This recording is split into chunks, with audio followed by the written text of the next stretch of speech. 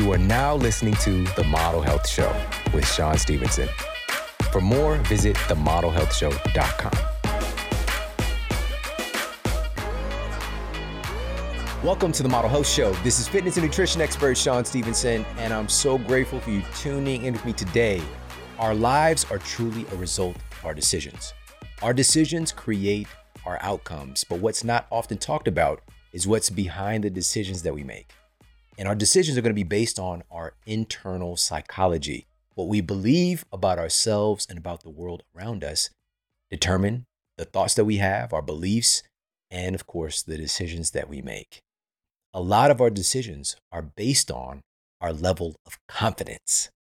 All right, confidence can be a killer, but it can also be something that sets us free to create, to explore, to achieve things that we might have thought were impossible for us. Our confidence can be a catalyst for transformation. So we've got two options here, kind of a fork in the road often we come to, with confidence being a killer or confidence being a catalyst. On this episode today, we're going to talk about one of the most important things in our lives, again, that's driving our decisions. And that factor is confidence, but not just any confidence, radical confidence. We've got somebody who's going to blow you away with this information, because what if we can cultivate more confidence in ourselves and also in our loved ones, in our children, to make choices that empower them, to make choices that help them to create the lives that they truly want to have, that we truly want to have. Oftentimes we don't make those decisions because we're lacking confidence. Now, this isn't going to be based on some very loose leaf paper. You remember loose leaf paper? Right? We had the notebook paper, we could tear it out, and then the loose leaf paper. This is going to be a loose leaf version of like, here's some floaty kind of things that might happen to work. We're going to talk about real, tangible execution and also specific mindset shifts. And you're going to be able to look inside and see some things that are probably going to be very familiar. I know it happened to me during this interview, and hearing her perspective really opened my eyes to some things that I'd kind of closed off in my own mind. So we're going to talk about real, tangible things that we can do to uplevel our level of confidence. And here's the thing, again, when we're more confident, we're showing up differently in the world. And as you're going to hear today, this isn't about not having fear or not being cautious about things. It's about being empowered in our lives. And we need that today more than ever. Now, as my guest was walking out, she was sharing with me how she's been focused on sleep wellness like never before right now. And she's found some game-changing things that's been helping her to sleep. One of those things is thermoregulation. There's a natural drop in our core body temperature at night to help to facilitate sleep, right? No matter what place on planet Earth you live, there's going to be a difference in temperature change. Even if it's negative 10 degrees outside during the day, it's going to be negative 20 at night, right? If it's 110 degrees during the day, it might be, 100 degrees at night. There's going to be a difference in temperature change no matter where we are, because the sun is no longer in the sky doing its sun thing, illuminating the environment, of course, providing heat. All right. So we evolved being exposed to these environmental cues. Today, however, we can try to ignore those cues or force feed the environment and dictate and change the temperature around us. And sometimes it's in ways that are not supportive of our sleep quality, because again, our bodies want to be in sync with the nocturnal and diurnal patterns of the world around us, again, that we've evolved having, and have a natural drop in our core body temperature at night. This is just the way that humans and other species are wired up as well.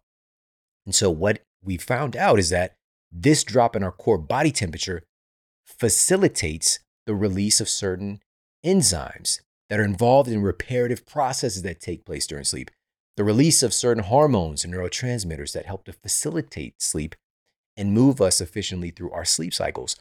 This natural process can be inhibited if our body temperature remains too high. In science today, we're very much aware how temperature affects our sleep quality.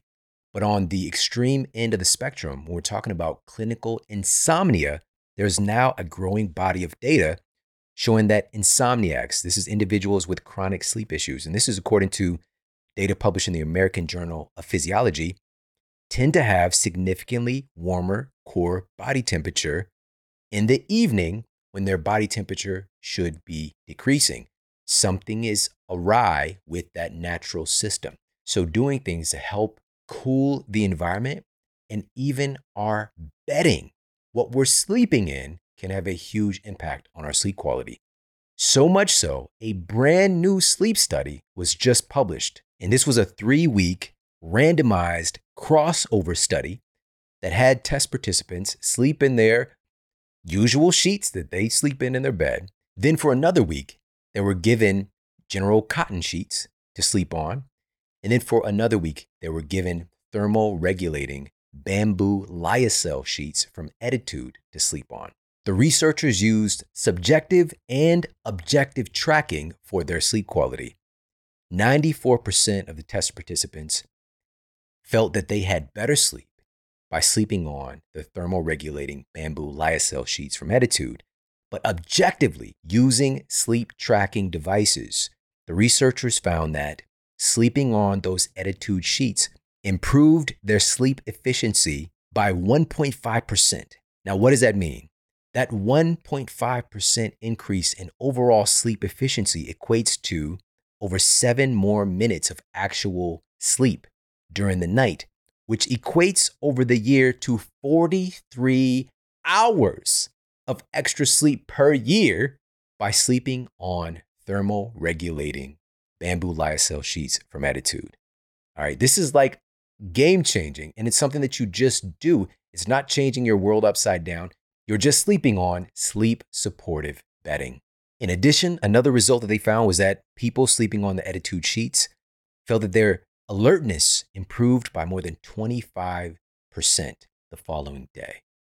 Right? So many really remarkable things came from this new clinical study that was just published. But most importantly, it's understanding that our sleep environment really does matter. And these are things that we have some power over. Attitude sheets are free from harmful chemicals, irritants, allergens. They're hypoallergenic. They're gentle on sensitive skin, antimicrobial, self-deodorizing, inhibiting the bacterial growth that's common with a lot of sheets that people, again, don't really think about. They're breathable, moisture wicking, and also, again, thermal regulating, helping to some bedding is going to exacerbate that heating process and make the body overheat in a sense while we're sleeping, just kind of insulating and creating a little bit of a self-generated microwave in our bed by not allowing heat to be properly distributed and eliminated. Now, what is bamboo lyocell? If we're thinking about cotton, for example, it consumes an inordinate amount of water. The toxic chemicals used for cotton is another big issue. But organic bamboo lyocell is remarkably softer to our skin than cotton. If you think about 1,000 count Egyptian cotton, for example, like that high-end extreme luxury, a 300 count thread of bamboo lyocell is just as soft as that 1,000 count Egyptian cotton. And here's the rub. Here's the benefit. It only utilizes about 1/3 of the amount of water because, again, cotton is one of those industries people don't really think a lot about. Toxic chemicals, extreme amount of water, that factory farming consciousness. Organic bamboo lyocell is setting a new bar. And if you go to attitude.com/model and use the code MODEL15 at checkout, you get 15% off these luxurious Attitude sheets. Plus, now this is very important, really hear me, they want to make sure that you love these sheets. If you don't, you could send them back. They're going to give you a 30-night sleep trial. Sleep on them, dream on them. If you don't absolutely love these Attitude sheets, you can send them back for a full refund, but you're not going to want to do that. I'm telling you, it's one of those things where you slide into these sheets and you're just like, it takes you to another place. It's so wonderful. And again, backed by science. And it's one of the things that we can do to invest in our sleep quality, our sleep sanctuary. I absolutely love these Attitude sheets, and I'm going to get some for our special guest. After this show today, right now, I'm going to order her some as a gift because I truly care about, and this is one of the things that I do for people that I care about. I get them gifts of wellness that support their wellness, that support things like their sleep quality and movement and mobility and things like that. So it's a great gift to give as well. And again, I highly recommend you pop over to attitude.com/model. Use the code MODEL15 at checkout. That's TTITUDE.com/model. Model 15 at checkout for 15% off. And now let's get to the Apple Podcast Review of the Week. Another 5-star review titled Overall Health by SKR1226. This is the best show for overall health information.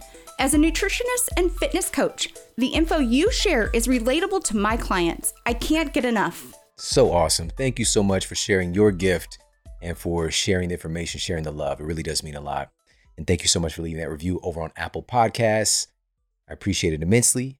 Now let's get to our special guest and topic of the day. Lisa Bilyeu co-founded the billion-dollar brand Quest Nutrition, billion with a B, Quest Nutrition, and is the co-founder and president of Impact Theory Studios, a revolutionary digital-first studio that produces wildly entertaining original content focusing on themes of empowerment. Lisa has created an impressive slate of content that has been viewed over 500 million times and has built a global audience. This includes her hit digital series, Women of Impact, along with a plethora of content that Lisa oversees and helps to create. She's also just released her incredible new book, Radical Confidence. And again, this is a huge part of our lives and the choices that we make. And so this is a really important part of our psychology and also our personal development and results that we're going to be getting as we're moving forward. Learning about this topic is super important. So very grateful to jump in this conversation with the one and only Lisa Bilyeu. Right now, we've got on the author of Radical Confidence, and she's rocking the resonance. So beautiful. Lisa Bilyeu, welcome to the Model Health Show. Oh my God, such an honor to be here. I freaking adore you, dude. Stop. I know. Keep it coming. I appreciate you so much. And I just got a chance, of course, to read your book, and it was a wonderful adventure. Your voice, your storytelling, as I was sharing before, is so awesome. It was just such a fun book to read. Thank you. Plus, nugget on top of nugget on top of nugget. And, you know, we were talking a little bit before the show about how important it is for our health to develop a sense of self-awareness. And also confidence is a big part of what we do in our lives. So first, I want to ask you about confidence itself. Yeah. Why do you think confidence is such a big part of our livelihood? I think we mistake confidence with we want to feel good. So anything we want to start, I want the confidence. So what they're really saying is, I want to feel really good about myself before I start this because right now I'm really scared. And so I think that that's what actually holds us back. And that was what I realized, is that we so focus on feeling good about ourselves before we start something that we end up getting stuck, and maybe we don't take that first step forward. So the thing that I try to say is, think about confidence as the byproduct. It's the end goal. So now, instead of focusing on you want that first, I want people to ask themselves right now, what do you want confidence in?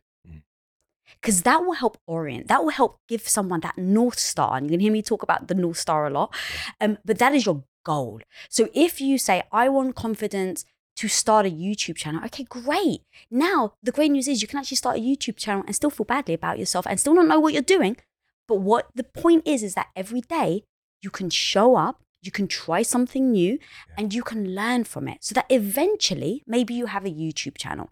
And then once you have the YouTube channel, you keep doing it until you start to get good at it. Once you start to get good at it, that's the competence part. Then once you're competent, think about it. When you walk into the gym the first day, you're freaking scared. But after a year, you know how to pick up those weights, you know how to do the moves. So you walk into the gym, even just walking into the gym, you have more confidence. But that comes from knowing, understanding, learning, making mistakes, growing, adapting.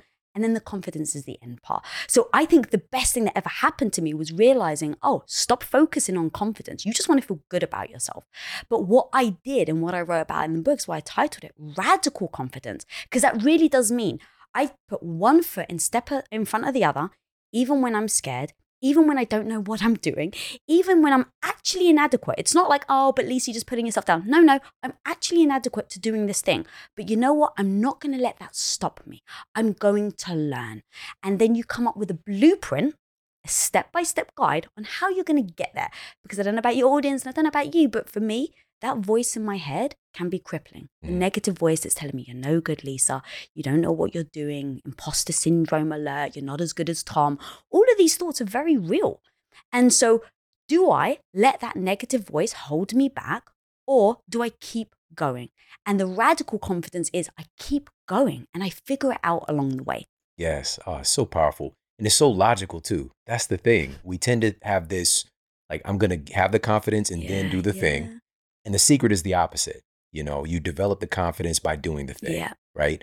But this doesn't necessarily mean you haphazardly rush into things. Right. This is why I love your approach as well, because it's just like, what can you do to put yourself in position to increase the odds of good things happening? Yeah. But even still, and I don't think a lot of people realize this, challenges are going to come up, stuff that you don't expect. You're going to have problems. You're going to have failures. Mm-hmm. But each and every one of these steps is going to help to build that confidence. Yeah, we also worry about failure, right? Like, what does it mean about us? Someone else doesn't fail, so now maybe I'm a failure.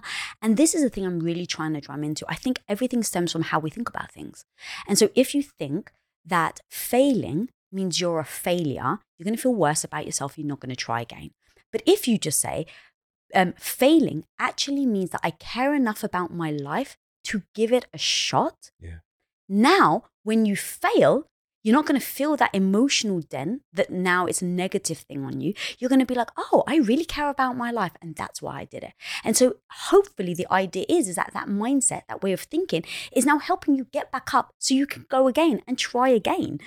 And so that is one thing of just how do we see failure? Is going to be imperative. And then one of the chapters in the book is when the shit hits the fan, wear goggles.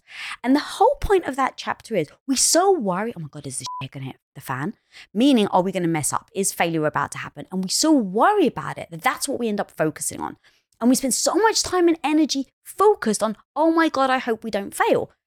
Now, the beautiful thing is that enlightened me was I looked at every successful person on the planet and was like, oh, they've all failed. Great. So now maybe that means it's a stepping stone in the right direction. And so now when that happens again, you don't think of it as being part of who you are. You think of it as being part of the process. And now if you can think of it as being part of the process, you're not spending a damn minute or energy worrying about it. What you're doing is you're thinking about, if it does, what am I going to do? How am I going to show up? Am I going to let this, bring me to my knees and stay there? Or am I going to get back up? That's the wearing the goggles part. It's how do I clean it up when it happens? And now my time and energy is actually focused on getting back up instead of worrying about falling down. Yes, yes. Let's get to this part, but we got to step back first because I want people to get to a place where they're even taking the action in the first place.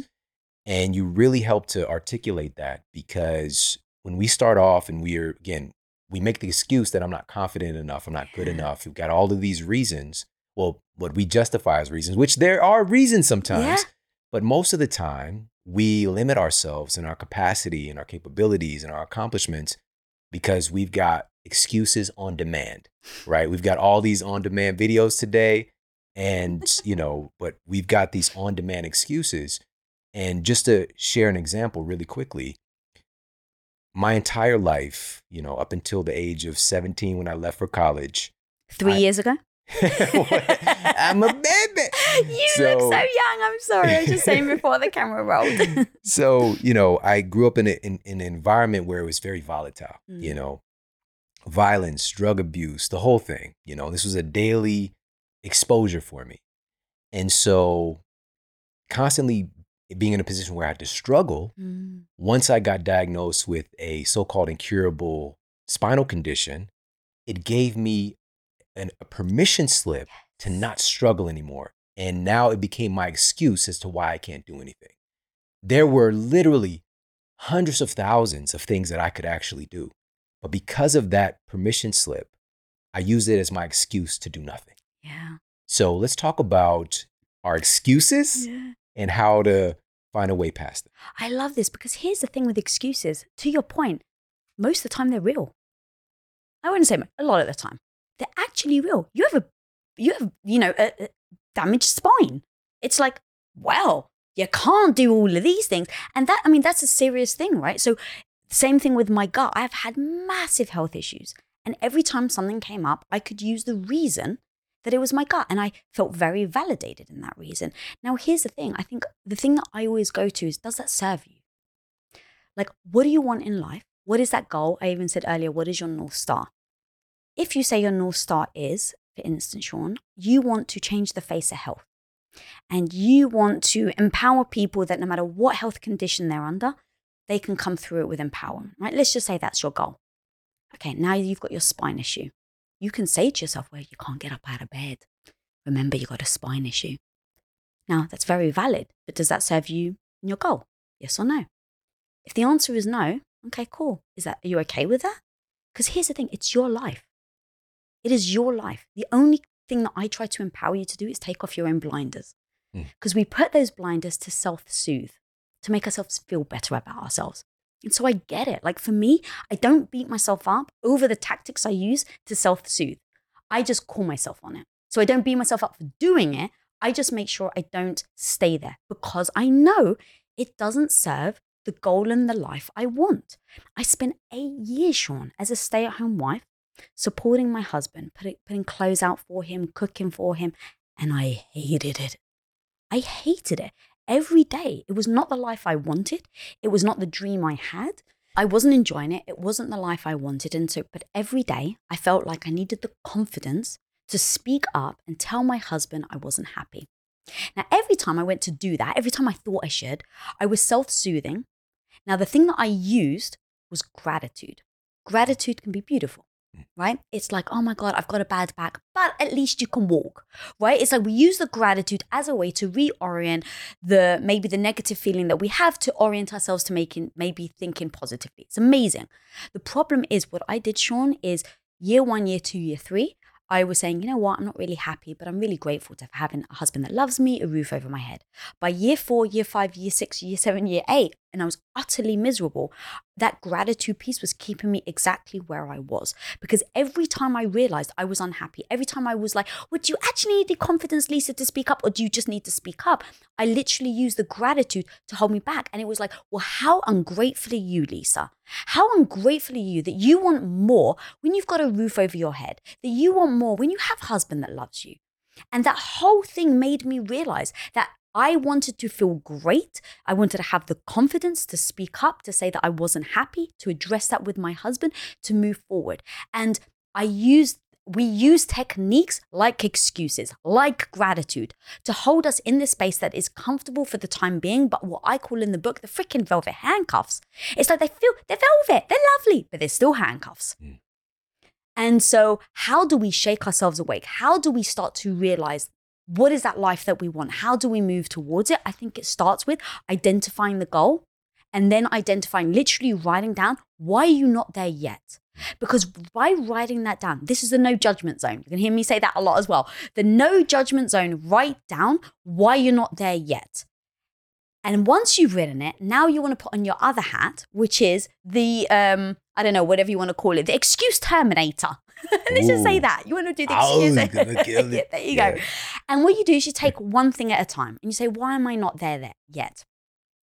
And then you start to identify, is that an excuse? Or is that a valid reason or is it an excuse? Now, the idea is you're just doing this exercise to get to the results that you're trying to find in order to get to the life you want. So you can con yourself and trick yourself, but the thing is you're only tricking yourself. So as you do this exercise, the whole point is just to be honest with yourself. And what it will start to reveal is eventually the game that Tom and I play called No BS, What Would It Actually Take? So for instance, people will use the excuse, I don't have the money, I don't have the time, I don't have the confidence. It's like, all right, let's actually write out what that would look like. So let's just stay on the YouTube train for the second because we were talking about YouTube earlier. I say I want to start a YouTube channel. Am I there yet? No. Why not? Because I don't have the money, I don't have the time, I don't have the resources, right? You can write all these things down. And then next to it, you can say, is that actually true or not? By playing the no bullshit, what would it take? You write down also, what would it take to actually start a YouTube channel? Because your perception may be, you need a team, you need 3 hires, you need the professional cameras. So if you're thinking like that, you can see why. Oh, I don't have the money. Yeah, maybe that's real. I don't have, the resources. Oh, yeah, see, you can convince yourself. But now here's what I will propose. No bullshit. What would it actually take to start a YouTube channel? Oh, you want cameras? where do you live? What neighborhood do you live in? Do you live in a 1-bedroom apartment? Well, you could, no BS, in order to start a YouTube channel, look, you could just grab your iPhone. So there's that. But let's say someone even says, I can't afford an iPhone, Lisa. All right. Well, look, I'm going to go back to where do you live? How do you spend your money? Do you buy Starbucks once a week? Okay, well, maybe that's $2.50. If you save that $2.50, you didn't go to Starbucks for the next 10 years. Could you save money enough? Or if you live in a 1-bedroom apartment, what if you left that 1-bedroom apartment, you got a studio apartment that you rented with 3 other people? It sounds nightmarish, but that's the no BS. What would it take for me to be able to start a YouTube channel? I just said that I need money from an iPhone and that's why I'm not getting started. The no bullshit is actually you don't. You can change your lifestyle. That's what it's going to take. Right. It's going to take you to moving outside of where you live, maybe the neighborhood, the conditions that you're in. Maybe in order to start a YouTube channel and be as big as Sean, you have to not go on vacation with your partner for 3 years because you have to put in the hours. Yeah. Okay, now you've just listed what it's actually going to take for you to start a YouTube channel. And now you can just ask yourself, is that the life I want? Like if you were to say to me, Lisa, you could start a YouTube channel, but you actually have to go and move out of your house. You have to go into a studio apartment, live with 3 people. I'll go, oh yeah, that's not a life I want. So I guess I'm not starting a YouTube channel. And now I've removed all excuses. I just say, oh, I've realized what it's going to take. I've said that I don't want to. And now that is no longer my goal. The problem lies is when we say we want something and then we use every reason to justify why we're not there yet. Yeah. You just said it's gonna require some discomfort. So and much we are discomfort. so in our culture today, we're so about our comfort. And that's cool. You can have comfort. You can absolutely have comfort. But if you want to accomplish something beyond where you are right now, it's going to take you to do different things, and that's going to cause discomfort. But that's also where you develop more confidence. Yeah. And you start to lean into the discomfort. And before you know it, that discomfort becomes comfortable. Yeah. It's one of these crazy secrets that shouldn't be a secret. So powerful what you're saying. And, there's this really interesting thing. Just even going through these very practical assessments, you said self-soothing, right? And you gave a great example of what that can look like for you in your life. We use so many different tactics to suppress that because my condition can, my excuse comes up and it's like, really, what would it really take? No BS, what would it really take? And if I want to feel better, if I want to be healthier than I was in this state where I'm overweight, where I'm in chronic pain, I can literally just, again, take out a piece of paper and a pen and write down, what would it take for me to feel better? Because my story, the big title of my movie at the time was, I'm unhelpable. There's nothing I could do. This is incurable. And I was lying to myself that there was nothing that I could do. And because that was a dominant narrative. But if I just get practical, which again, it's one of those things you nudge people to, like just zoom out a little bit, take a meta perspective, write down some things. What would it take? No BS. What would it take to feel better? Oh, drink water a couple times a day, which to be honest, I might have drank a glass of water. I know this sounds crazy. Like people have tied me. I'm synonymous with hydration today, but I might drink maybe a glass of water every couple of days. Wow. I was primarily, my blood was probably like 23% Hawaiian Punch. All right. Like I'm getting in all the liquid I can through this medium, and Kool-Aid, and I didn't have a lot of money. So I'd have Flavor Aid too. It's like the knockoff, which is really messed up. You got to be broke when you can't afford 20-cent packet of Kool-Aid. You getting the 10-cent pack of Flavor Aid. And so, drink water a few times a day, go for a walk around my neighborhood. I could still walk. But because I was in pain, and the pain would happen only when I stood up. When I'm standing up, I could stand up for quite a while. But because of that, I gave myself permission, I used it as an excuse that I couldn't. Go for a walk around my block, a couple times a week. Focus on getting better sleep. Whatever I can start to dissect and break down those excuses. And I'm so grateful you're pointing us to that. Thank you. And then I would even get even more refined because sometimes if I wrote down, like I'm going to drink, I'm going to go for a walk 3 times a week, when it actually happens, you've got a reason, oh, well, I'm really busy, so how do you then stick to it? How do you, habit creation? How do you make sure? I'll just own up to who I am. So I'll go, oh, I'm the type of person that will have every intention of walking around the block 3 times a week. And I know myself, when it comes up, my business is more important. So I guarantee you, I'm going to find a reason that I have to spend more time on my business than that.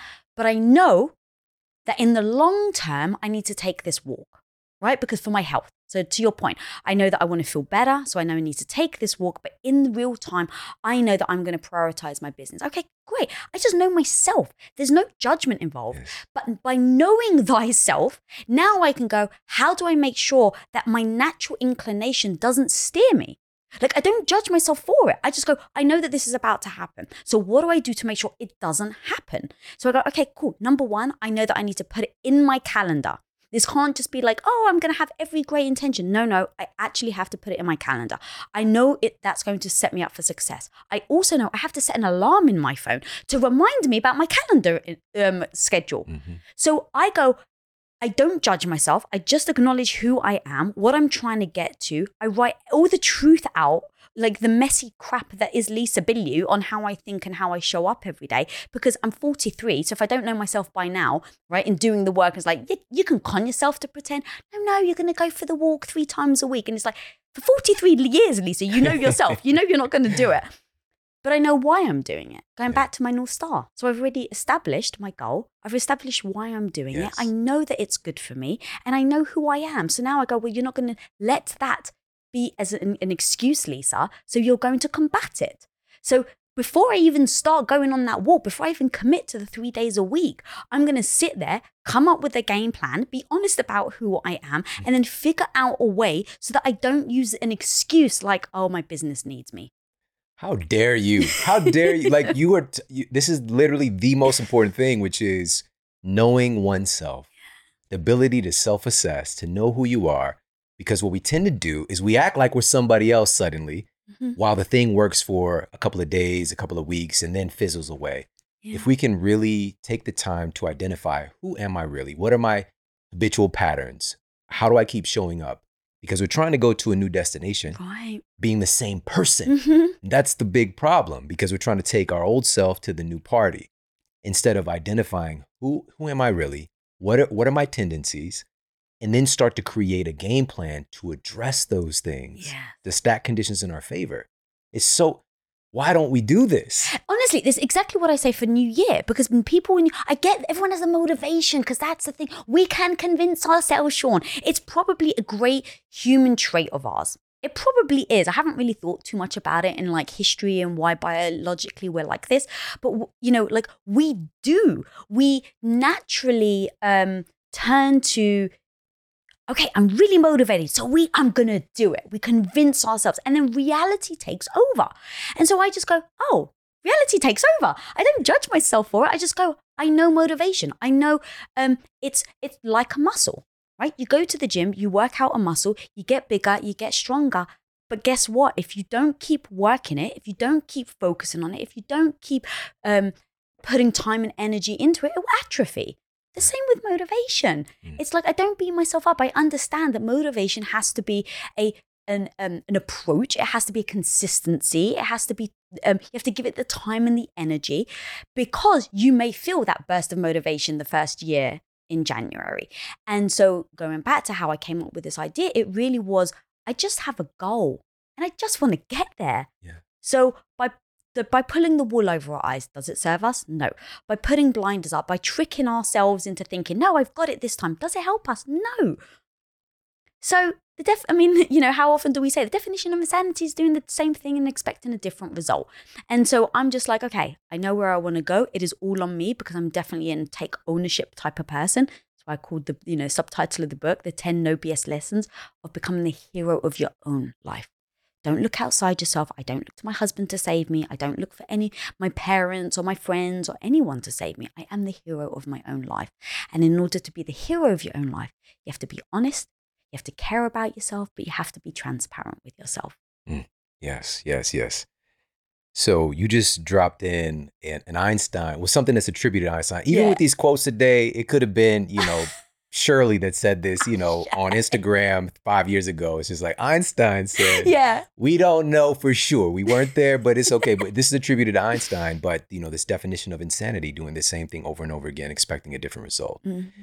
But there's another one that's attributed to him, that we cannot solve a problem from the same level of thinking that created the problem. Ooh. Yeah. I like that. If Einstein said it, it's fire. It must have been Einstein and not Shirley. Shout out to Shirley.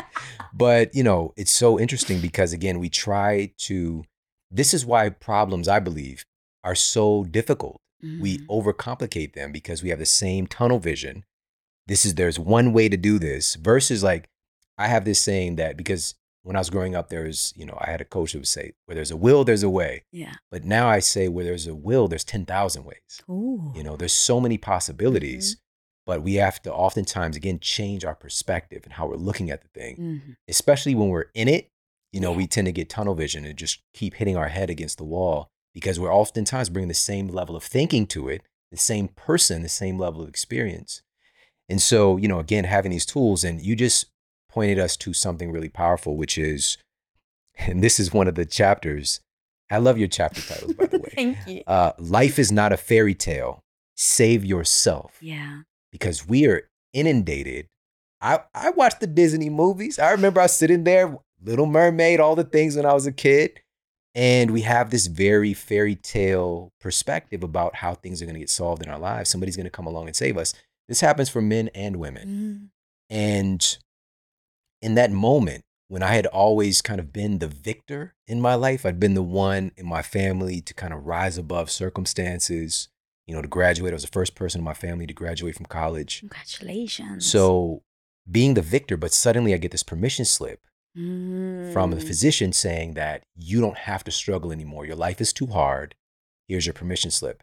And for me to feel better, what I started to do was look for a different physician to save me, and I had this habitual question in my head all the time. Why me? And the other one was, why won't somebody help me? And I kept going to these different physicians and they would give me the same diagnosis and they give me another prescription and they tell me bed rest, don't do anything. And as people keep telling me not to do anything, and they're the expert on my body, apparently, if I do nothing, the worst thing you can do is to do nothing. Because not only will my spine is already atrophying, now all of me is beginning to atrophy. And so I kept looking for somebody to come along and to step in and save me. And I even, in the last instance, the last physician I went to see was recommended by a woman that I saw at the gym. And, she said that this guy, he's the best. He's the best. He's the best spine expert in the world and all this whole thing. And I went to see him and I had such hopes that this guy is finally going to help me to get better.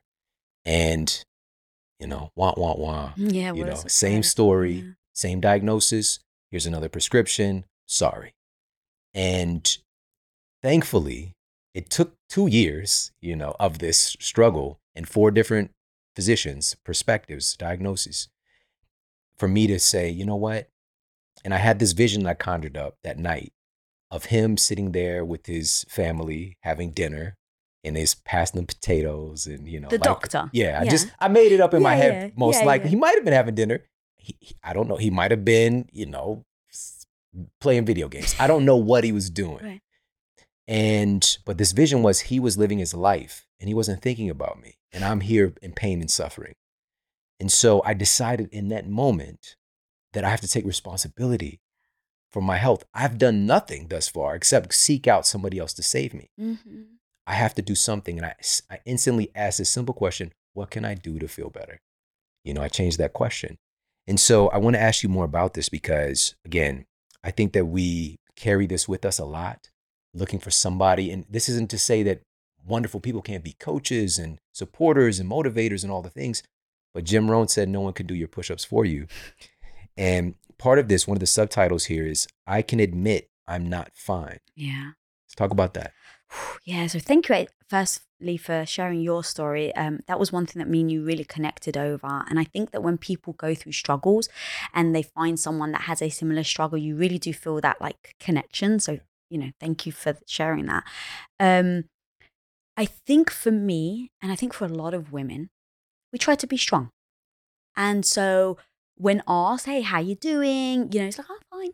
No, I'm fine. We sacrifice. And look, I'm not just saying women, but that's just, my perspective. I totally understand that men do this too. But it was just like, no, pummel through it. As we were starting Quest was growing so quickly. It's Quest Nutrition.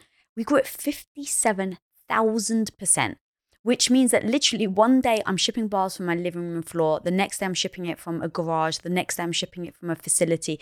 And then within 2 years, I'm shipping out $80 million worth of inventory. I've got 40 employees underneath me in just my department alone. Now, to give context, right before we started Quest, I was a stay-at-home wife for 8 years. So I had no idea what I was doing. And so each day, because I didn't know what I was doing, I was showing up and just learning and just trying to stay above water. Now, as I'm trying to stay above water, I start to find I'm quite good at this. But as I'm finding that I'm quite good at this, I'm really burning myself out. I'm working 15, 16 hours a day, working on weekends, no vacations. Me and my husband, it was so intense. And because I was getting so much praise and validation for how hard I was working, I didn't want anyone to know that my health was going to crap. Because it seemed like everyone around me could do it. My husband is a very strong man, so he can handle it. His business partners, they can all handle it. Well, Lisa, you're the only woman. Are you really going to speak up and say you're the one that's now having some gut issues? That actually not sleeping well? No, you can't do that. So it was this dialogue that I had with myself about why I wasn't saying that there was something starting to be wrong with my body. And because of that, I was just ignoring all the signs. I literally was ignoring all the signs my body tried to tell me. Hey, your gut is starting to get bad. You're not taking care of yourself. You're not sleeping well. You're working too hard. And I just ignored it. Ignored it because my validation at that point was purely being fed by how hard am I working, because I didn't believe that I was good. So I had to put in the time and effort, right? So I felt if I put in less time and effort, I wouldn't be as good, which meant that would be detrimental to my self-esteem, my ego. I didn't want to feel badly about myself. So it's all my own doing, but I understand why so many of us would just answer with, I'm fine.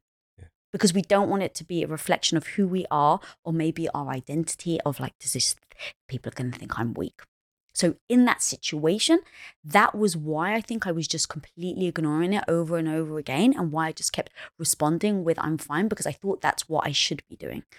And then what a surprise, you ignore your body long enough, you ignore red flags long enough, it will eventually just start whipping you in the face until you pay attention. Yeah. And that's what ended up happening with me. I was ignoring all the signs. And on what should have been the most magical day of my entire career, where we'd sold a portion of Quest, our dream had come true. In the really hard days of building Quest, when we had nothing, we would drive around Beverly Hills in a really old crappy Ford Focus where the steering wheel would shake because it had a hole in the exhaust. And so we, and in those moments we would dream about, if Quest was successful, we're going to buy these houses. That kept us going. Flash forward, we sell a small portion. We finally get the house in Beverly Hills. And so on this day, that should have been the most celebratory, oh my God, we're finally here, we've finally done it. I grab a bottle of champagne, I take a swig, because that was I'm going to Dom Perignon, waterfall, it was the dream. And that was the moment where the bubbles, the alcohol, whatever, that, wrecked my gut. And the only way I can explain is it felt like my gut exploded. That's the best way I can explain it. On the very day, you couldn't write this shit better. On the very day we were celebrating our dream of working that hard, coming true. It was I'd worked that hard. It caused my gut to erupt. And on that day, everything came crashing down. Now, going back to how we perceive things, I literally goes, that is the best thing that's ever happened to me.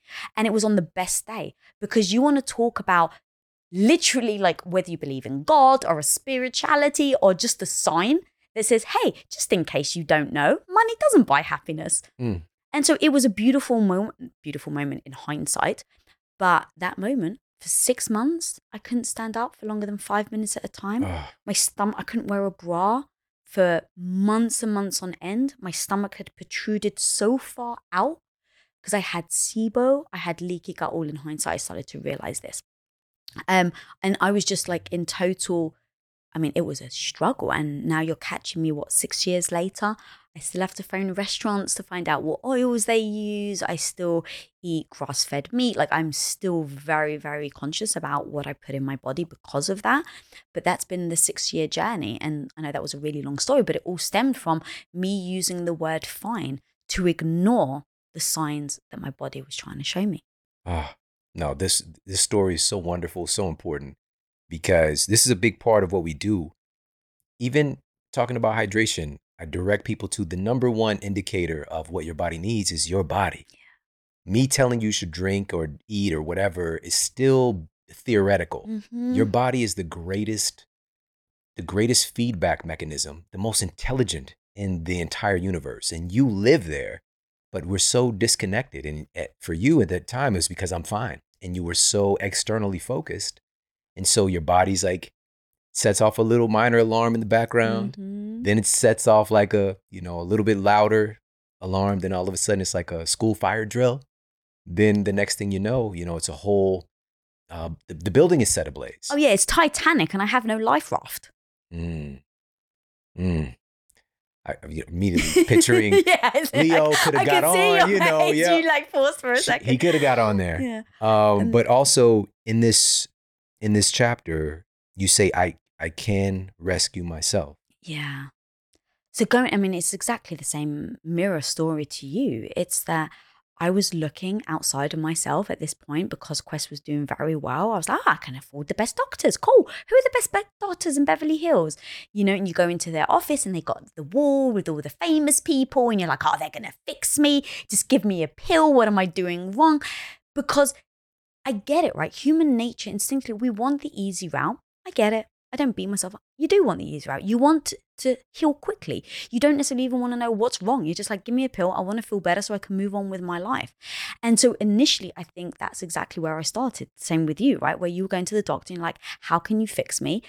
And every time they were telling me something, I was still ignoring my body and the signs they were telling me. What they're suggesting doesn't feel right. So for instance, I had started to realize that the only way I could actually sustain food, because literally I would eat and then run to the restroom. I was 20 pounds lighter than I was now. My hair was falling out, my nails were, because I literally couldn't eat anything. The only thing I could actually keep down was beef or something really fatty. So coconut oil, like really fatty things. And it has to be cooked. So cook me a big bowl of fatty beef with coconut oil, it sat fine. It was one of the only things. And I go to this doctor and they're supposed to be one of the best. Literally, everyone's telling me, you've got to go to him, he'll fix you. And so what he tells me is, stop eating beef. It shows that you've got an allergy. So they do these allergy tests. Your shows that you're actually allergic to beef. So stop eating beef and eat raw vegetables. Now, in this moment, where I've been sick for like probably 6 months at this point, I already know, my body knows that raw vegetables is murder to my gut. But Sean, what do you think I did when the doctor suggested it? You did what he said. I freaking did what he said. And what do you think happened?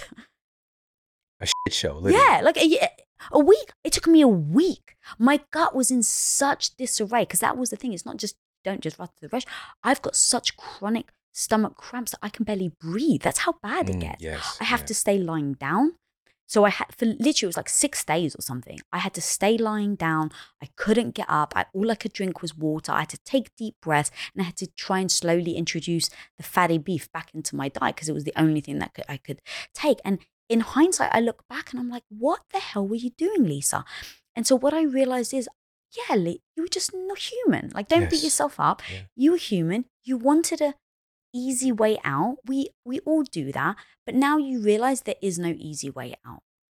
And now you realize that you need to start listening to your body. You had an instinct that what the doctor was telling you wasn't going to sit well. So I have to rethink my approach, right? It's just like, okay, if the definition of insanity, like just change what you're doing, right? Because otherwise you're going to have the same thing. Definition of insanity.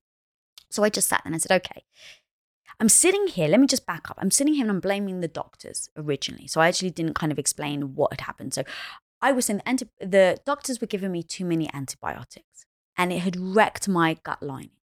that was the narrative I was telling myself. That was the narrative other doctors were saying, like, oh yeah, you've taken too many antibiotics. It's wrecked your gut lining. And that was the story I was telling myself. And so after like 6 months, eating freaking raw vegetables, all of this stuff, I start going to, does this mindset serve me? Does the way I'm approaching it serve me? Yes or no? The answer is no. Okay, how do I rethink this? I have to rethink that. What if it's not the doctor's fault? Okay, what would that look like? Just what would that look like? I'm not trying to make myself feel badly. I'm just trying to say, what would that look like? All right, well, I'm blaming the doctors, but the truth is they didn't force feed me the antibiotics. I voluntarily swallowed them. I did that by myself. Okay, if I know I volunteered and I did that myself, they can't force me to. All right, but they're the expert. So you should be able to trust the expert, right, Lisa? And I start thinking back and I'm like, actually, you know what? At one point he did say to me, I probably shouldn't give you this many antibiotics. Now, not once did I ask why. Literally, he says this to me and I'm like, okay, thank you. I take the prescription. I still go get my antibiotics. So that's on me. I didn't ask why. I didn't look it up. With Google, there's no freaking excuse. I'm just going to say that out loud. Anyone that's using that as an excuse, you got Google. Now stop that excuse. So I didn't Google it. I didn't say what are the knock-on effects for, taking antibiotics. I was actually asking my doctor, hey, I feel sick. Maybe you should give me antibiotics. So that was a very easy way of saying, okay, that's you. You took them. And now start to even backtrack even further. I was the one that had a very unhealthy relationship with food growing up. I started to realize I grew up with a mum that was borderline anorexic. I saw that growing up. So what did that teach me? Lisa, don't get fat. Your validation will be based on how you look. And so at 16, I gave up fat. I stopped eating fat because I heard fat makes you fat. Right. You might have heard that somewhere. So I stopped eating fat at the age of 16. At around 17, 18, I start hearing about carbs. So I start cutting out carbs. So now you catch me.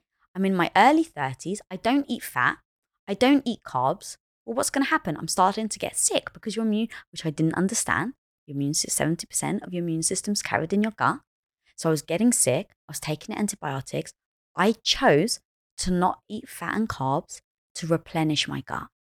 And so it just slowly got worse. So I know that was a really long story, but that's how I go, oh, Lisa, this is all your fault. Now, look, I use the word fault because that empowers me to take action. It makes it sting just enough to be like, I don't like that being my fault. So I'm going to change. But I want people at home to use whatever word propels them forward. I use the word fault, but people may want to use responsibility, ownership.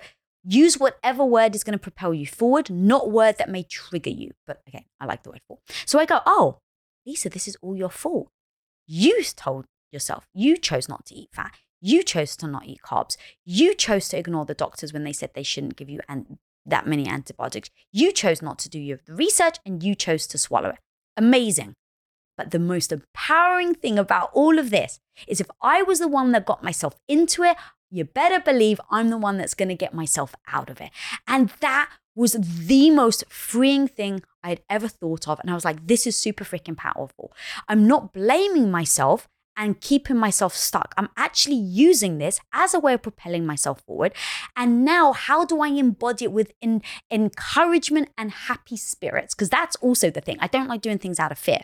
So I started going, oh my God, this is my superpower. I'm my own hero. Yes. And so that actually is how, again, I know myself. I know that blaming myself may make me not do anything. So I know I need to cultivate and create language that is going to propel me forward. And so I sat there. What do I love? I freaking love superheroes. Wonder Woman's a badass. So I'm like, cool. I'm now going to be the hero of my own life. Yes. Yes. Ah, so powerful. So powerful. Oh my gosh. One of the biggest things, and this is a game changer for us to realize when we're in pain, whether this is a relationship, whether this is physical, whether this is a business thing, that's when we'll often do just about anything to get out of that pain. Especially if it's a visceral physical pain. This is when we're more likely to outsource our bodies and our choices to other people, right? Now, the work is, again, it's not necessarily, your fault for having the things presented to you, Right. but it's your responsibility. It was your choice. It was your fault to take those things and to imbibe them. So part of the work is getting to a place where even in those moments of pain, you still have the ability to self-assess. You still have the ability to question things and not run for the exit. Yeah. Right. And again, we both know this intimately. And you just turned it all on its head, because when you take responsibility for your choices, suddenly you have 100% responsibility for the change that comes. Yeah. And the choices you make moving forward. But if we're wasting so much time pointing fingers and blaming, we're just giving our energy away. We're giving our power away. We're giving our opportunity to change away, And so that's the opposite of radical confidence, Exactly. So and now so you're not powerful, relying on yeah. someone else. That's also the key. And you even just said it. The power thing is such a big deal. It's like with the fairy tales growing up, especially as a woman, made to think, that you live in service for other people. Really is about putting other people first and giving your power away and never trusting yourself. And so in my growth as going from a housewife to an entrepreneur, telling my husband I originally want 4 children and then deciding I don't want any, going from being very sick to taking ownership to being where I am today, all of that comes with a lot of focus, knowing where you want to go, holding yourself accountable, and just not looking outside yourself for results. Now, that doesn't mean that I don't turn to friends. I think asking for help is super important. Like not thinking that you have to do all yourself. Like all of these things that we're told, like, oh, you got to suck it up and do it. Like all of that, I think I have learned to train myself to get better at, because I don't instinctually ask for help. And then I used to ask for help too much, going back to basically the ownership part, right? I was asking, help save me. And now I'm saving myself and asking for people to help me on my journey as I save myself. Yes. So powerful. Got a quick break coming up. We'll be right back. It's no secret that processed food manufacturers have a team of scientists chemically constructing frankenfoods that are incredibly addictive, but also causative agents of degeneration and disease. It's one thing to tell yourself to stop eating these processed foods. It's another thing to our biology that can actually become addicted to some of these chemical and sweet elements. Well, researchers have recently discovered that there is a natural food element that's able to help our brains and our biology resist the urge to eat hyperpalatable, fake processed foods. A study published in the peer-reviewed journal Appetite found that chlorophyll can actually aid in weight loss and reduce the urge to eat hyperpalatable foods. And what's really interesting is that it was also found to increase the release of glucagon-like peptide 1, which, according to research published in the Journal of Endocrinology, has a potential to trigger body fat redistribution. This means that it's sparking the release of visceral, aka belly fat, and increasing the ratio of subcutaneous fat, which appears to be more protective against metabolic diseases. Pretty cool stuff found in chlorophyll. What are the most chlorophyll-dense foods that you can find? Well, anything green is going to have chlorophyll. It's an indicator of the chlorophyll content. But specific foods like chlorella, getting its name from chlorophyll, is really taking things to another level. Chlorella is actually 50% protein by weight. It's complete protein, and one of the most protein-dense nutrient sources ever discovered. It also contains carotenoids like lutein and zeaxanthin that have been found to protect our vision from things like macular degeneration. And to top it off, a double-blind placebo-controlled study published in Clinical and Experimental Hypertension found that chlorella was able to significantly reduce blood pressure of test subjects with hypertension by the end of the 12-week study period. So being an actual source of treatment for people experiencing hypertension, something remarkable about it. Chlorella, combine that with spirulina, another nutrient-dense superalgae, which is 71% protein by weight. And spirulina, of course, is also another remarkable source of chlorophyll, along with being rich in B vitamins and copper and iron. The list goes on in the micronutrient ratios. I get them combined together with other powerful superfoods in the Organifi green juice formula. Go to Organifi.com/model. That's Organifi.com/model. You get 20% off their incredible green juice blend. Their red juice blend is amazing as well. My kids love it. Their gold is remarkable. Just everything that they carry, they're doing things the right way. Organic, low temperature processed to help to retain the nutrients, and they taste fantastic. Go to Organifi.com/model for 20% off. Now back to the show. So one of my favorite parts of the book, you said this term earlier, when you were working your behind off and getting that external validation. I think that validation in a way can act as like pseudo confidence, right? And you've got a chapter in the book. This is chapter 3. The title of the chapter is Validation is for Parking. Can you talk about this particular chapter and why it was important to talk about it? Yeah, I think so much. It's, again, human nature. We all want to be proud of ourselves. And growing up, usually, at least for me, it was like, to be proud of myself, I would look to my parents to like, are they clapping for me? I would look to my teacher. Am I getting good grades? So I kind of almost get why we all grow up looking outside of ourselves for other people to make ourselves feel good. Now, as a kid, it can actually be a way to boost your confidence, right? Where like if little Johnny's jumping in the pool and doing a dive, and little Johnny's looking at, the dad or the mom, and he's scared, but he still does it. And the parents clapping. It's like, oh, okay. Being confident, facing my fear is a good thing. So it comes twofold, right? It can be amazing, but also it can be detrimental. And so I think the detrimental piece is when we don't do anything or we don't feel good about ourselves unless we're getting the validation, unless we're getting the pats on the back. And the truth is we're not always going to show up and do amazing things. So how do we keep moving forward when either the validation doesn't come? How do we cultivate our own self-validation so that we know as a tool when to use it to keep us going? And, then who do you look to for that validation in the first place? And then how do you unwire that? So like, I would look to Tom, right? To like, as my business partner, as my husband, it's, kind of look to him to be like, oh, you're doing a great job, babe. You're, great business partner, you're a great wife, whatever. And then realize, hang on a minute, that is such a bad strategy in general, because what if my husband isn't feeling good one day? What if he's having a very bad day? Yeah, and I'm thinking he's going to love this, and he comes in and he hates whatever.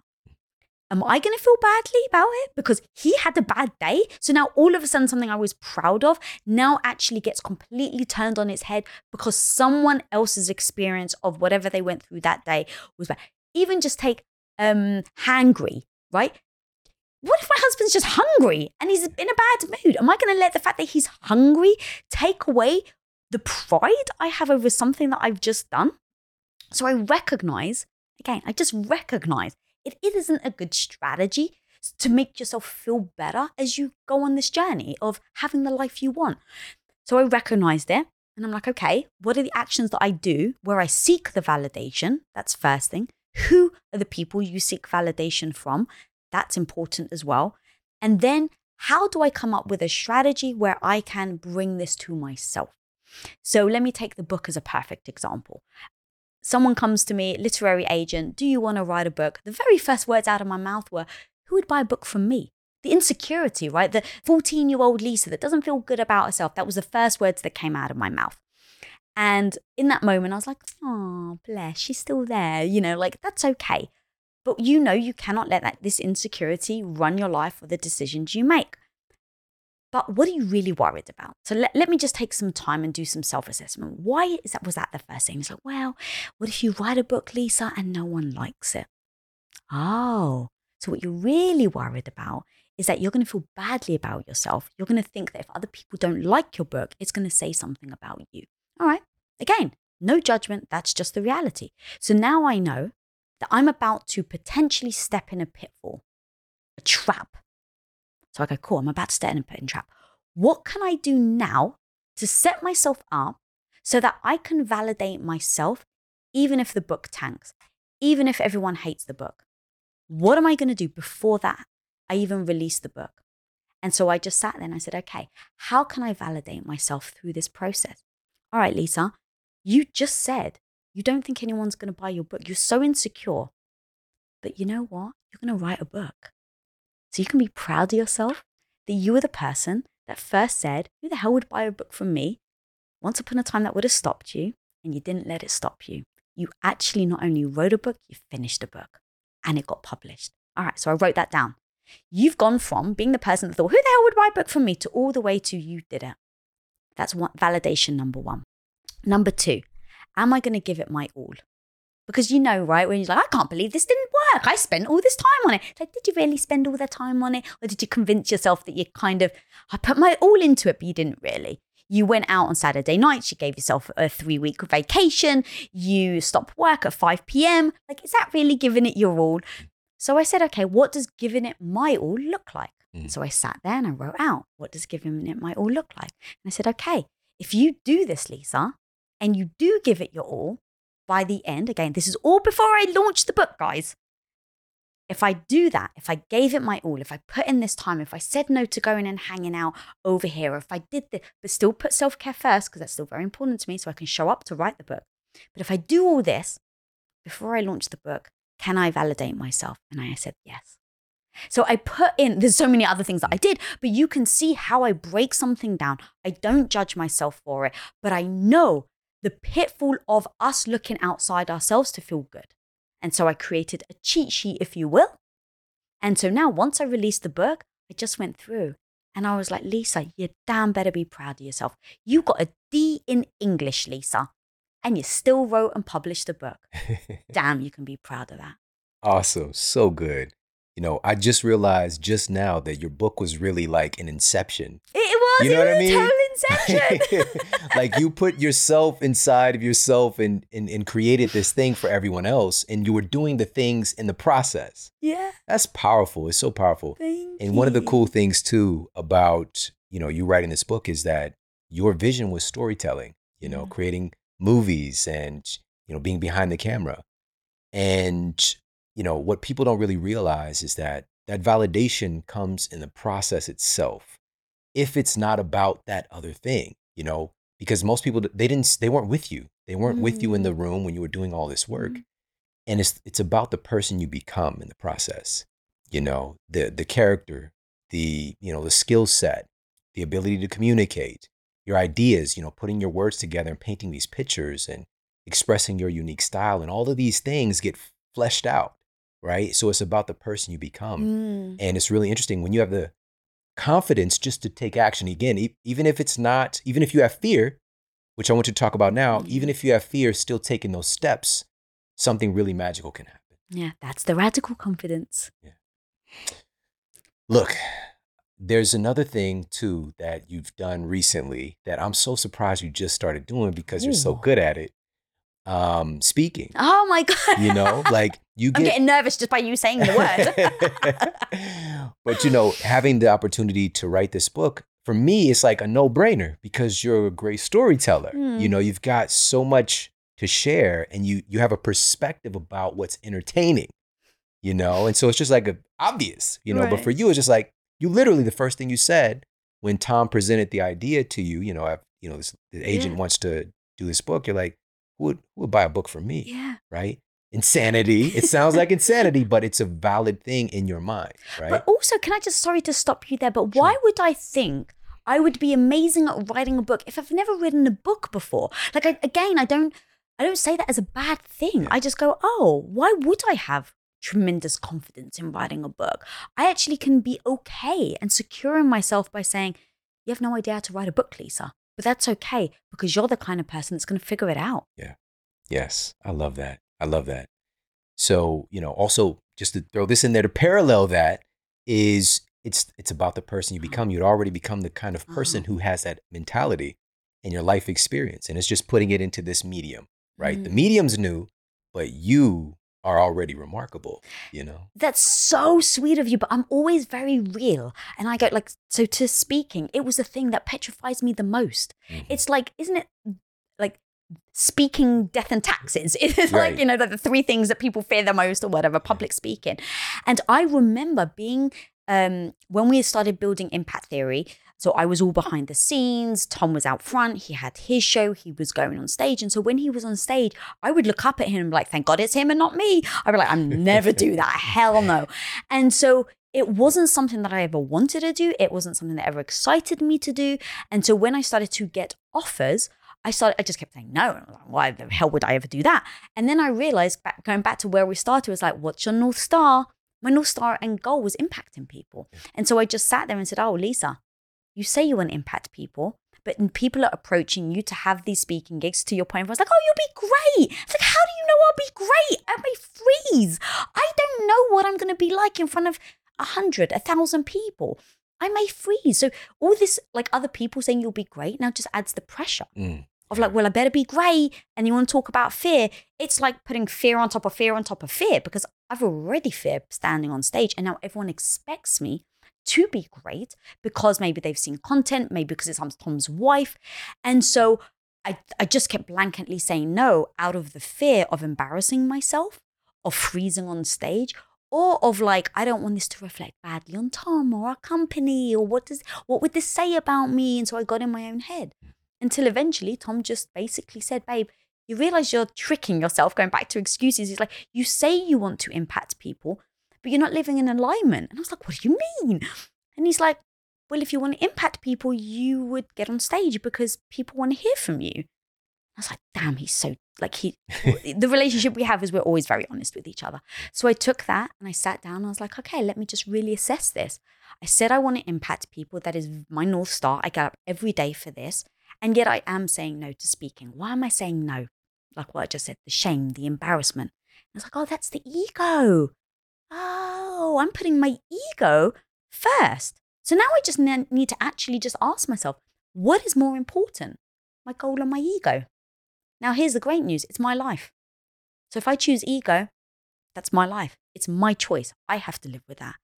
So I think people need to ask those questions for themselves. What's more important? The way you're feeling, the uncomfortableness, like you said earlier, or the goal. But like, give yourself the grace to say, but this is my life, so I can choose based on the life that I want. So if I said, you know what, I just want to feel better about myself, and going on stage just brings crippling anxiety, and even though I want to create impact, I don't want to create impact as a disservice to how I feel about myself. Cool. But that didn't sit well with me, Sean. I just said, oh no, that doesn't sit well. I definitely am the kind of person that will create impact and make myself uncomfortable because I believe in my goal and my mission so much. So this means, Lisa, you need to get on stage. And so that started just a decision to say, to get on stage. And now I literally break out in the book. We all know fear can be very real. Fear can be crippling. And so by telling someone, no, just feel the fear and do it anyway in service of your goal, it doesn't work. And I realized that because I'm the type of person that kept saying no. And so I just needed a strategy and a blueprint to say, I know why I need to get on stage. I know why it's important. But I can't physically put one foot in front of the other because I'm so scared. Cool. You just need a blueprint now, Lisa. You just need a stepping stone that when you get up in the morning, what do you do in order so that you can get on stage? So that you can stop that voice in your head from tricking you that you shouldn't, that you want to feel better about yourself, so don't go on stage. And so it really became a layout of step one, like for me, it's wear my Wonder Woman necklace. And so I have this whole ritual that I do, like guys who do sports, or not even guys, but people that play sports, I hear that they do the whole ritual where they like put on the same smelly socks or whatever, because same jock strap. Yeah, the same jock strap, exactly. I just go, these are things that we can use as tools to bring us the confidence. Think about a kid that puts on a cape. What do? Yeah, immediately just kind of start flying around. So can we agree that a piece of clothing can make you embody a certain persona? Absolutely. Make you feel a certain way? Okay, we know that as kids, but we don't use it as adults. In fact, we do. Some people like Beyonce with Sasha Fierce on stage. Yeah. But that's what I mean, is that if you think about what are the things that I can use to encourage me to step up, if a kid has a cape, what is my cape? My cape is my Wonder Woman necklace that you'll see me wearing right now. This is my version of a cape. And so what I've done is every day I recognized I need a cape so I can step on stage. All right, what am I going to use? So I just found this necklace on Amazon. I understand the importance of repetition to create habit. So I said I need to create a habit so that when I put on this necklace, I feel like a superhero. So I'm going to repeat maybe for the next 30 days, every time I put on my Wonder Woman necklace, I'm going to repeat, you're a badass like Wonder Woman. And after the 30 days, hopefully when I look at myself in the mirror, I see a badass. And so you better believe these were little stepping stones that I did, and I break it down in my book, but that's how I ended up getting on stage. I wore Supergirl knickers because I knew in my research, everyone that had ever done speaking gigs told me, you're going to go to the restroom a lot, Lisa, before you get on stage, because the nerves, you're going to think you need to pee 20 times. And so I was like, oh, I've never been on stage, so I don't know, but this is a warning people have told me. So now I know if I have to start peeing a lot, I'm going to get nervous because everyone's telling me it's a sign of nerves. So I need to now counteract it. So I need a plan. Everything comes to a plan, Sean, everything. And so my plan was, you need something that when you keep going to the restroom, you remind yourself of what you're made of. So I'm going to buy Supergirl knickers. So I went on Amazon, I typed in superhero knickers and Supergirl came up. I was like, oh yeah, I'll take some of those. And you better believe my very first TEDx talk, I'm wearing Supergirl knickers. That's a fun fact. You're the first person to say knickers on the show. Underwear for you Americans. Yes. But that is, thank you for giving me a second, but that, going back to your fear point, that is how I go, yes, I'm fearful. It is okay. Everyone listening right now, what is that fear you have? Give yourself the grace to just understand that, yes, you feel it. And now, what are you going to do about it? Yeah. This is so important. It's so practical. And I think we do this in our lives. We don't realize it, especially as children. We can be more cognizant seeing it in our children. Like my youngest son, his screensaver, he's 10 years old. His screensaver on his iPad is him in this Miles Morales Spider-Man costume. Yeah. And it was legit, like he looked like him. It's so awesome. So much so that he's got himself on his iPad. He sees it every day. And when he put that on, he's jumping around, he's flipping around the couch. And I would even tell him, like, if I did that when I was your age, I would have got my ass whooped. But go ahead. Like you're in your bag, you're in your vibe. But, putting on this uniform and you being intentional about that, like you just kind of mentioned sports as well. I remember, it's so cool, and this too, like you never know who's listening. And some of the greatest athletes to ever, grace their particular sports, listen to this show. Shout out to 2-time Gold Glover, my guy Nick, if he's listening right now, playing for the Arizona Diamondbacks. But just understanding that a lot of these top athletes, if you actually get to hear them, they're terrified, especially going into big games. Some of the most like people you have fear watching them. They're in fear, they're terrified going into that thing. It's just like, oftentimes you can't see it yourself. And then, there's these stories, people like their routine is to throw up before, getting to their sport. And so, but there's this practice of putting on that uniform and feeling this sense of like, the fear is there, but I'm ready for battle. I'm ready to go and execute and to do what I'm here to do. Again, we see that as adults, we're adults and we put on that uniform for that. There are people who are doing that in their day-to-day lives in their particular job. They're suiting up and they're having that mentality when they put those clothes on. What if we're conscious about it like you were, putting on your necklace or whatever part of your outfit, the knickers, putting on no the one superhero. sees them, so right. That's the great thing. Yeah.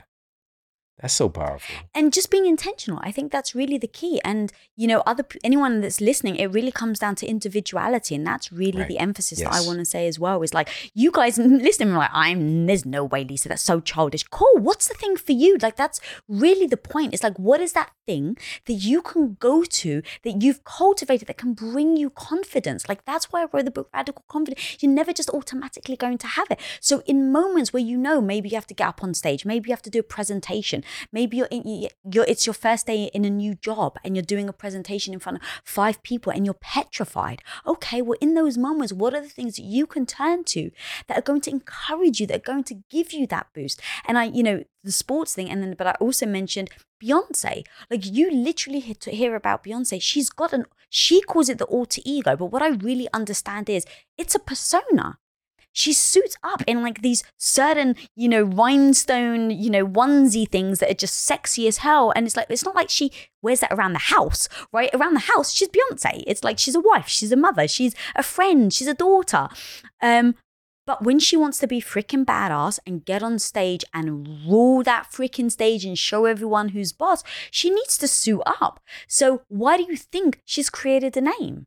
Because I'm sure she's cultivated that idea that as she puts on that rhinestone ones, like bodysuit or whatever she's doing, and she says, yeah, I'm freaking Sasha Fierce. Just even saying it, I feel more badass. But, lean into it, guys. Don't just accept that maybe you're someone that doesn't have confidence right now. Just, give yourself the grace to know where you are, say where you want to go, and then create a game plan in order for you to be able to get there every single day. So now today, maybe it starts with buying a Wonder Woman necklace, or maybe it doesn't. Maybe it starts with, braiding your hair, putting your hair in a ponytail, cutting your hair. Like, there's so many different things that people can try. And the one thing that I would suggest is where to get started is you just need to experiment. Yeah. I didn't know that Wonder Woman was going to end up being my thing. Mm-hmm. Like, if you had told me 20 years ago, I never would have believed you. At 16, I'd be like, Wonder Woman, that's for children, right? Because I wanted to fit in. I wanted to be cool, and I wasn't cool, and I didn't fit in. I got teased and bullied as a kid. So to fit in, I never would have had a Wonder Woman necklace on because I would have made fun of. So no matter where you are, no matter what age you are, the whole goal right now is to maybe just say, what are those things that I kind of just want to try? Like, what are those things that maybe you've wanted to make your heart sing? Yeah. Go and try it. Take an inventory of how it felt. This isn't for anyone else. This is just for you. I've chosen to share the fact that I wear Supergirl knickers when I need a confidence, right? Yeah. I didn't have to, but I chose to share it because I feel like that can help someone else. But remember, anyone at home listening, you don't have to share these things. These can be just for you to really get to know yourself, to really understand who you are, to understand what makes you tick. Because what makes you tick probably isn't going to be the same for me, right? It's not going to be the same for you. And so that's the exploration phase. Absolutely. It's going to be a little different, except I have Supergirl knickers on right now myself. I was actually going to say you may do. I think you're the type of person. So that's not, actually, I don't. But so here's the thing, to bring all of this together, you just said, number one, experiment. Yeah. Right? Have the audacity, give yourself permission to experiment. Just like we give ourselves permission to have excuses, give yourself permission to experiment. And the other part is, which is something I know you did as well, is practice, preparation. Like, these are the things, Beyonce's part of that confidence is she's prepared. Mm-hmm. She's practicing in her life. And it's such a level of comfortability in that discomfort she's put herself through that she's just there to tear it up in that moment, right? So, you sought out counsel from great speakers who we've got just in your life.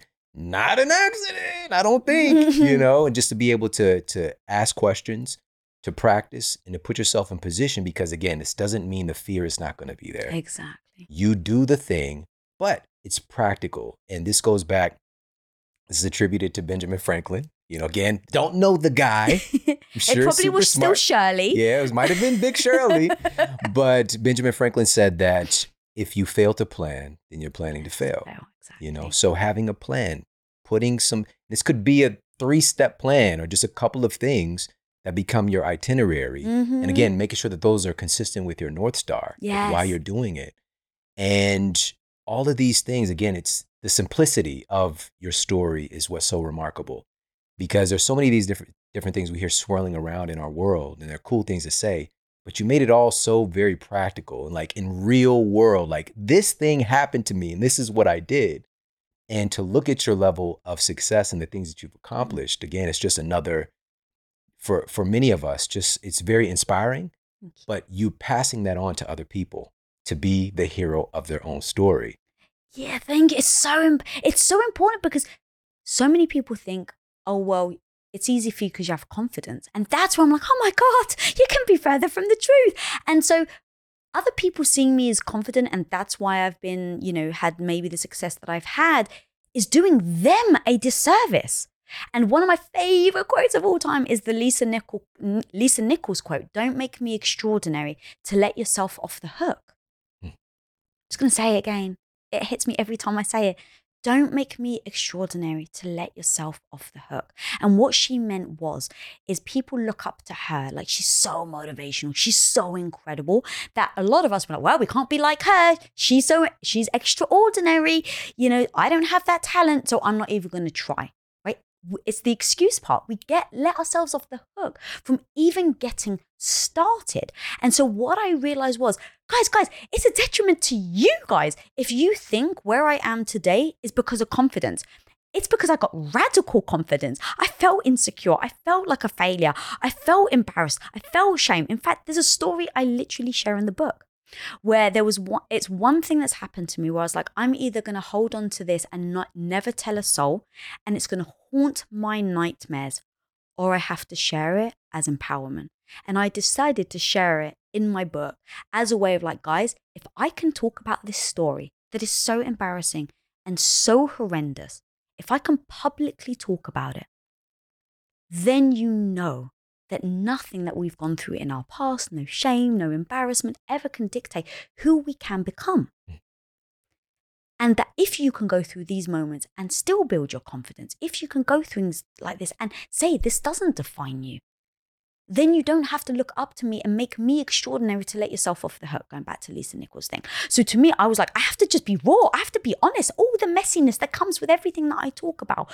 Getting in front of the camera, people were like, oh my God, you've got a YouTube channel. Yes, but that started with me being petrified. That started with Tom badgering me for about 6 months to do a live Facebook video with him. 6 months. Then it took me another 3 months for him to convince me to do one episode for his channel, which I refused to do in front of people because I was so embarrassed. We sent the crew home. So that's why, but it's important to know, right, that I'm the person that was so embarrassed. I sent my entire crew home because I didn't want anyone to see how bad I was in front of the camera, to now being someone that has my own show, that can come here, that can sit in front of you guys and not feel the nerves. It is not because I was born with confidence. And that's why it was so important for me to write the book, because it all comes back to tactics. How do you show up every day? How do you set yourself up for success? And how do you get out of your own way? Because for me, my insecurities and my emotions were getting in my way for 8 years. That left me profoundly unhappy, cooking and cleaning for my husband and doing something that didn't fulfill me. Radical Confidence. Pick it up right now, everywhere books are sold. Of course, support your local bookstores and go and pick up a copy. Hit up Amazon. 10 no BS lessons on becoming the hero of your own life. Lisa Bilyeu, thank you so much for coming by to hang out with us. I appreciate you. Thanks for having me. Awesome. Lisa Bilyeu, everybody. Thank you so much for tuning into the show today. I hope you absolutely love this episode. Definitely check out Lisa's show. We've got Impact Theory. We've got Health Theory. We've got Women of Impact. And of course, check out her new book, Radical Confidence.